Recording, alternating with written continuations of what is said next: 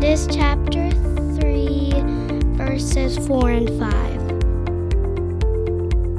But when the kindness of God, our Savior, and His love for mankind appeared, He saved us.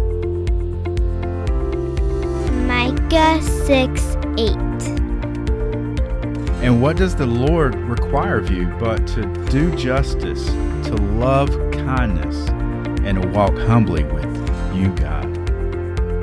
All right, how does your faith affect the way that you're kind? Join us each week as we dig into God's Word with a guest. And at Revitalized Kindness, we believe that through Christ, we are a new creation, revitalized. And as we follow Him, we can revitalize kindness in our own culture. God is love.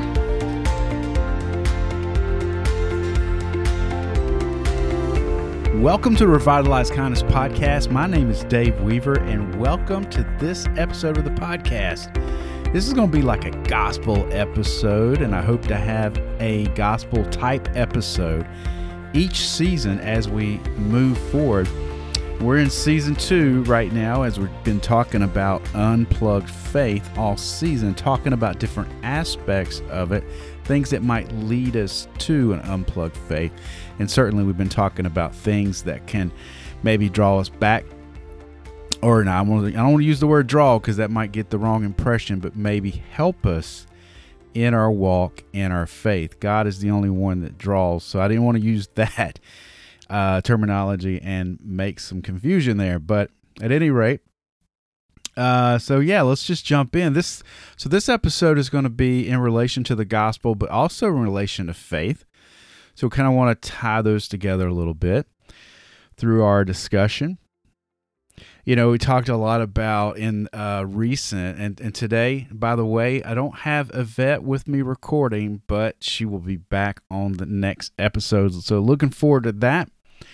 But me and Yvette and I were actually talking about apologetics recently, and I don't think I've mentioned it to her yet, but I did look up the history of apologetics because we thought, hey, apologetics kind of sounds like apology. And so, you know, the similarities in those words, and they definitely have different meanings when we look at the root of apologetics. So if you look at apologia, or I think some actually pronounce apologia, and so maybe one of those is right.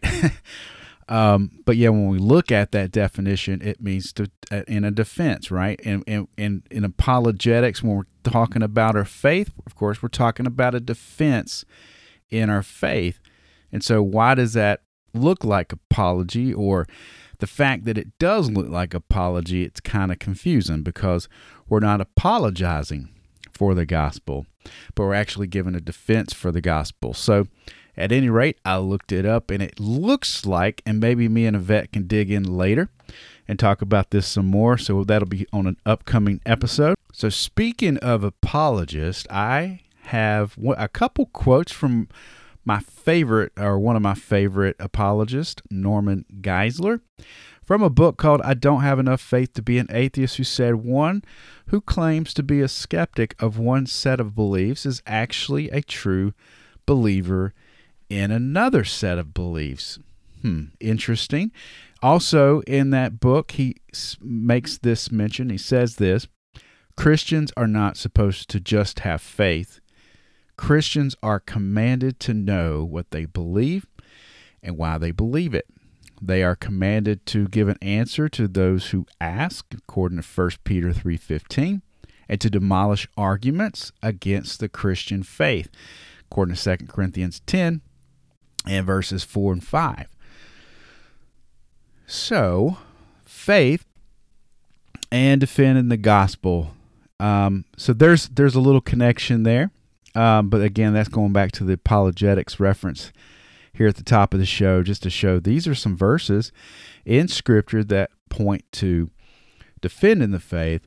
And again, I like how he says Christians are not supposed to just have faith. Christians are commanded to know that what they believe and why they believe it. And so, again, we're going to make some connections today between the faith and the gospel. In Scripture, Hebrews 11:6. Let's see. We're going to start with several. So I'm gonna just go through these as quickly as I can. Might make some commentary between some of them, but just kind of getting a basis right now for faith. Okay, so let's look at faith. Think about faith, and in these scriptures we see that in Hebrews 11:6. Again, that is, and without faith it is impossible to please him. For whoever would draw near to God must believe that he exists and that he rewards those who seek him. All right. In Romans 10:17. So faith comes from hearing, and hearing through the Word of God. Definitely need the Word of God, right? We need to stay in Scripture. We talk about that all the time. But so faith comes from hearing, and hearing through the Word of God. Love it. Hebrews 11:1, going back to Hebrews, it says, now faith is the assurance of things hoped for, the conviction of things not seen. So here we go. We got sort of this definition. I think we talked about this in a recent episode. As a matter of fact, use this same verse. This is sort of this definition of what faith is and what faith looks like. It is the assurance of things hoped for, the conviction of things not seen. All right, so when people make objections to us, again, and thinking about defending the gospel, going back to that, and that's why it's tough for a lot of us, because that's, in essence, this is what faith is. Assurance of things hoped for, the conviction of things not seen. When people can't see it, they say seeing is believing, so when people can't see it, it's tough for them to believe, right? All right, we got Ephesians 2:8, or chapter 2, verses 8 and 9. For by grace you have been saved through faith, and this is not your own doing, for it is the gift of God, not a result of works, so that no one may boast. So it's nothing that we've done. It's something that Christ has done. It's a gift of God, and we're saved through faith in that way. For by grace, it's nothing we did. Nothing we did at all. I love that. That's one of the most, I don't know if it's one of the most well-known, but definitely a go-to verse for many.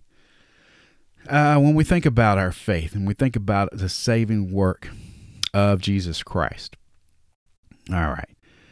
So a couple more. 2 Corinthians chapter 5, verse 7, for we walk by faith, not by sight. Again, we can't see it. Can't see a lot of these things. Of course, we can witness miracles.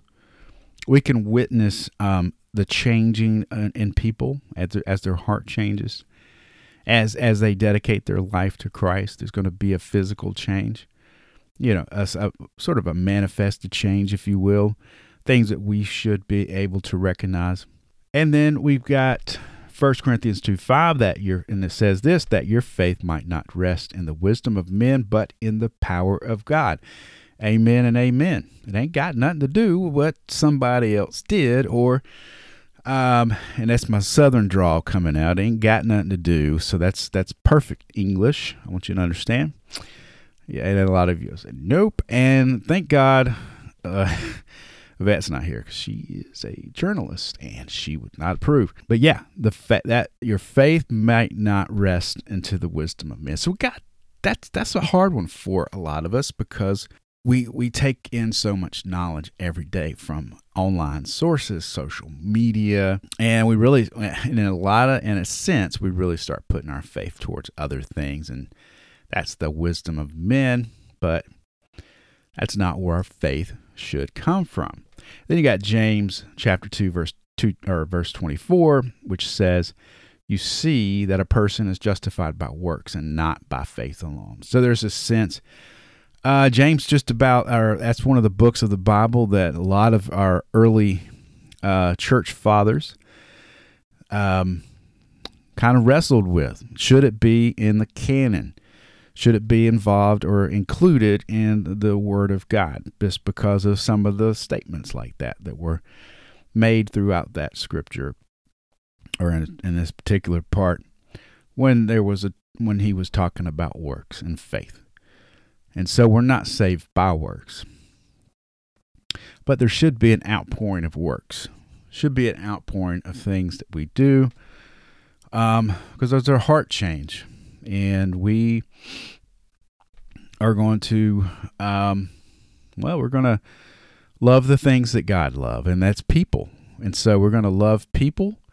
We're commanded to love others, love our neighbors, love our enemies.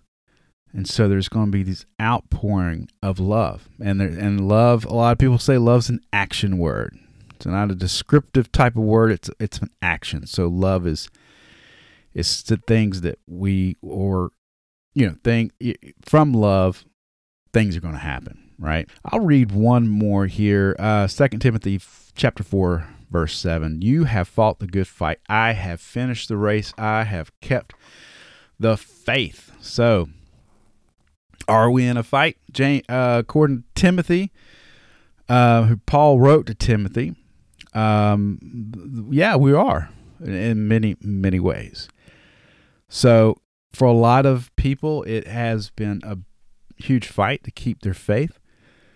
The world will bring us down in so many different ways. We will, if we're not careful, we can be tempted by so many different things and in our minds, and we'll go into different directions. They call that double-mindedness. So if you look that up in Scripture, there's a few good verses about that. So we got to be careful. We got to be careful because, in a sense, Satan is fighting for our souls. It really is. But we need to fight for our own and have God beside us as we do it, right? And so this was one of the last letters that Paul wrote. And I think these are some good last words, if you want to put it that way. I fought the good fight.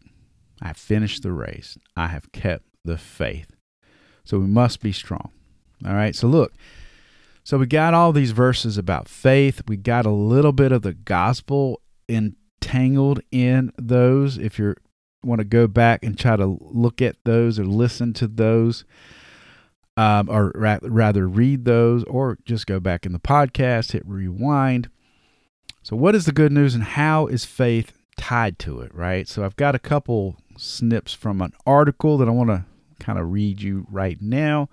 Of course, it's coming from gotquestions.org, and I'll have that in the notes for you. First part of the article said this: many passages of the Bible teach that salvation is through faith alone, not faith plus works. Going back to that James scripture, Ephesians 2:8-9, I think we read through that, for example, is clearly worded and unequivocal. It says this: it is by grace you have been saved through faith. This is not of yourselves. It is a gift of God, not by works, so that no one can boast. So of great importance, according to the article, it is the word grace. This should be this focal point for that verse, which refers to God's blessing on the undeserving. Continues to say that the very idea of grace negates all attempts to earn salvation. So Paul makes the argument when teaching on God's choosing of the remnant of Israel, since it is through God's kindness, like that, let's underline kindness, as we're looking through Scripture, then it's not only by their good works, for in that case, God's grace would not be what it really is, free and undeserved, according to Romans 11:6. If you can look up those scriptures, we got Ephesians 2:8-9.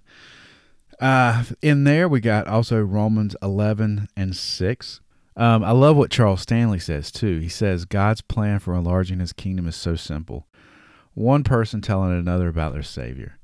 Yet we're busy and full of excuses. Just remember, someone's eternal destiny is at stake. The joy you'll have when you meet that person in heaven will far exceed any discomfort you felt in sharing the gospel. So we should share the gospel. We should take the good news to others, right? And I love that. So look, guys, in conclusion, I know there was a lot just thrown at you all at once. Go back, try to soak in some of those scriptures that I just threw out. But look, first of all, we know that faith is the assurance of things hoped for. We have hope in Christ. There's not a lot that we might find our hope in today, but we can at least put our hope in Him, our faith in Him. For, according to 2 Corinthians 5:7 again, for we walk by faith. So we walk in it. We walk in it day by day, not by sight. If we go by sight, we see how things are going, we might turn away, right? It's gonna be tough, but we gotta keep focused, I think, walking in faith from day to day. And it's not about what you did or not about what you do. It's about what He did. So in faith, we believe it. We believe in Him. Faith is believing, right? So there's just so many great verses out there. I'll throw one more out there. James 1:3, chapter 1, verse 3 says, for you know that the testing of your faith produces steadfastness. So look, if you are being tested, no fretting, right? I mean, no big deal, right? Maybe when we're in the midst of it, sure, any trial, any tribulation that we go through as we're in the mix, it's going to be tough. But just know that faith's going to produce something else greater, something that God's working in your life. And so sometimes we don't see it. We don't recognize it. We don't, obviously we don't know until the very end. God already sees the end. So we just got to believe that. Again, another thing that we can't see. We can't see the end. We don't know how this rough, turbulent thing that you're going through in your life is going to end at all. But what we can know is that God will be by your side through each step, that you can walk in faith every day and be stronger, that you don't have to work for anything. You don't have to do anything. God's going to come by your side and He's going to help you. And I think that's encouraging. That is good news, right? So good news and faith are tied in together. You can't separate them. You got to have faith. The good news is the Lord Jesus Christ went to the cross and died for our sins. Just believe it. That's faith.